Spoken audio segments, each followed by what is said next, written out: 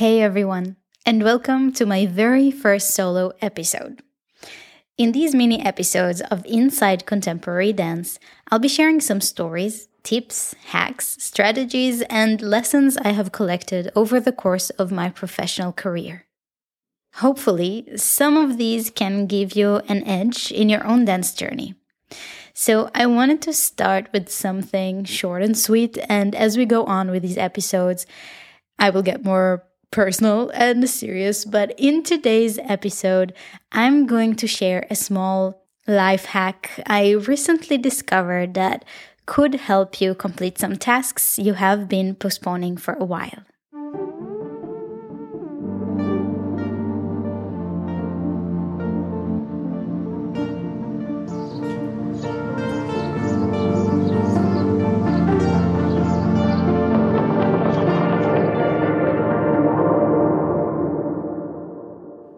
So, not too long ago, my partner and I took part in a wonderful 4-day seminar.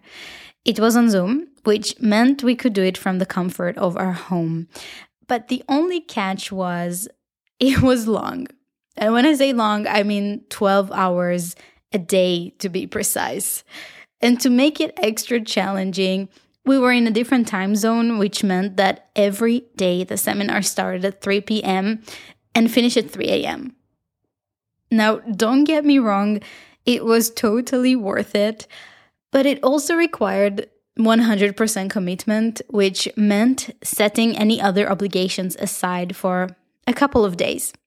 So after the seminar hangover had passed, different tasks I'd put on hold started to accumulate in my head, and slowly stacking on top of each other, they created this scary and overwhelming mass of things I had to do. And I decided, as many of us do, I decided to write everything down in this nice to-do list in order to get it out of my head and on paper. But seeing it written out clearly didn't make me feel any more motivated. Actually, on the contrary, I felt weighed down and I didn't know where to begin. So a few days went by without me tackling a single task, and my anxiety slowly started to creep in. And this is when I decided to apply something I've learned over the past few years, which is state is everything. And by state, I mean the condition in which our bodies, thoughts, and emotions work at any given moment. So, for example, when we are in a creative, joyful, or playful state, not only do we feel, think, and act very differently than when we are in a stressed, angry, or confused one, but we also make completely different decisions. And I think we can all relate to that. And keeping that in mind, I knew that as long as I was in a resistant, overwhelmed, and stressful state, completing these tasks would be an excruciating experience, and I would just keep on procrastinating. So what I needed to do is to find a way to change my state. So the first step, and this is also something that I've learned during the years, even though I wanted to change the way that I feel about things and have a different emotional state, I knew that I have to start by changing the state of my physical body. So I took a big breath in and exhaled deeply to release the tension I've been collecting. Then I pulled my shoulder blades down, stuck out my chest, and lengthened my spine to its full height. And I know that this might sound a bit silly, but these simple movements gave me new, fresh energy and sent my body and mind the message that I was feeling relaxed, confident, and ready to go. And I know that it sounds silly, but you really need to give it a try. From my experience, the small things that can feel the most simple and the most silly are the things that make the biggest difference. So that was a solid ground for me to start from. Now it was time to tackle my emotional and mental state. I realized that I was seeing these tasks as obligations. These are things I had to do. And so I decided to change my approach. I'm sure that I'm not the first one to come up with this idea, even though when I thought about it, I thought that that was like the greatest epiphany ever in the world. But I'm sure that I'm not the first one to come up with this idea.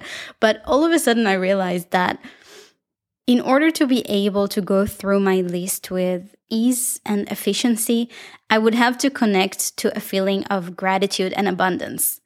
So I looked at my piece of paper bearing the headline, My To-Do List, and I quickly scribbled an addition that said, My Get To-Do List.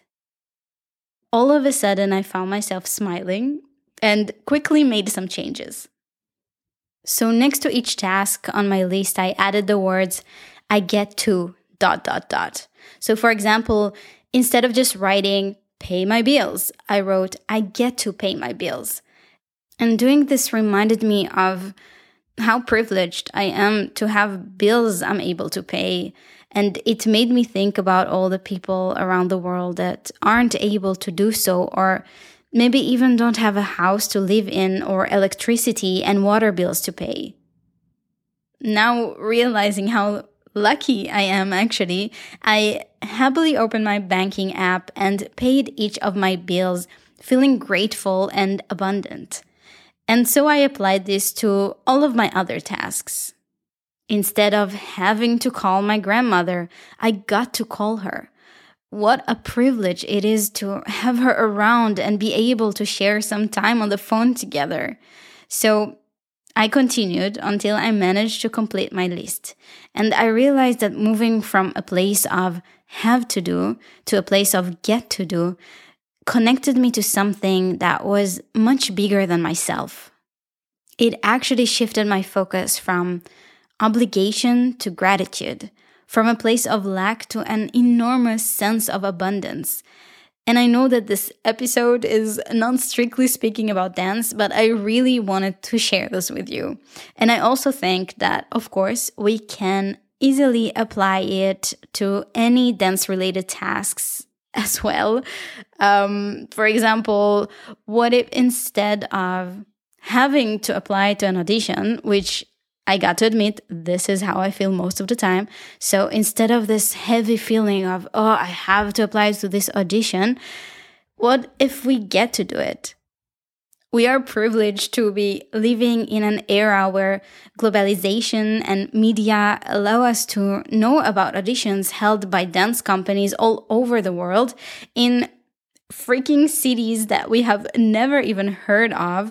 And we get to send them our work and to put out our art and skills in its, well, you get the point.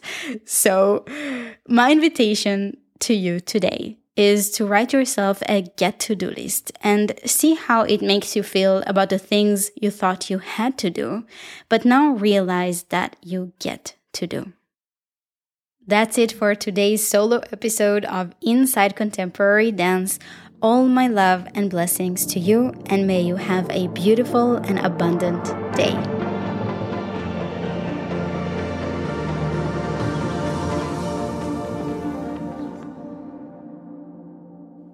Hey everyone, it's Amit again. So if you liked this episode and found it interesting or meaningful in any way, please make sure to subscribe, leave a rating or review, and most importantly, share it with anyone who might find value in it.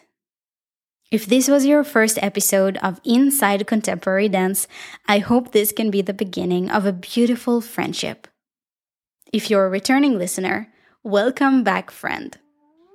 Join me again next episode to experience more conversations about dance, in which I, my beautiful Israeli accent, and most importantly, an exciting new guest, will be diving deeper into the many facets of the world of dance. And until next time, stay safe, stay healthy, and stay tuned. Yalla bye.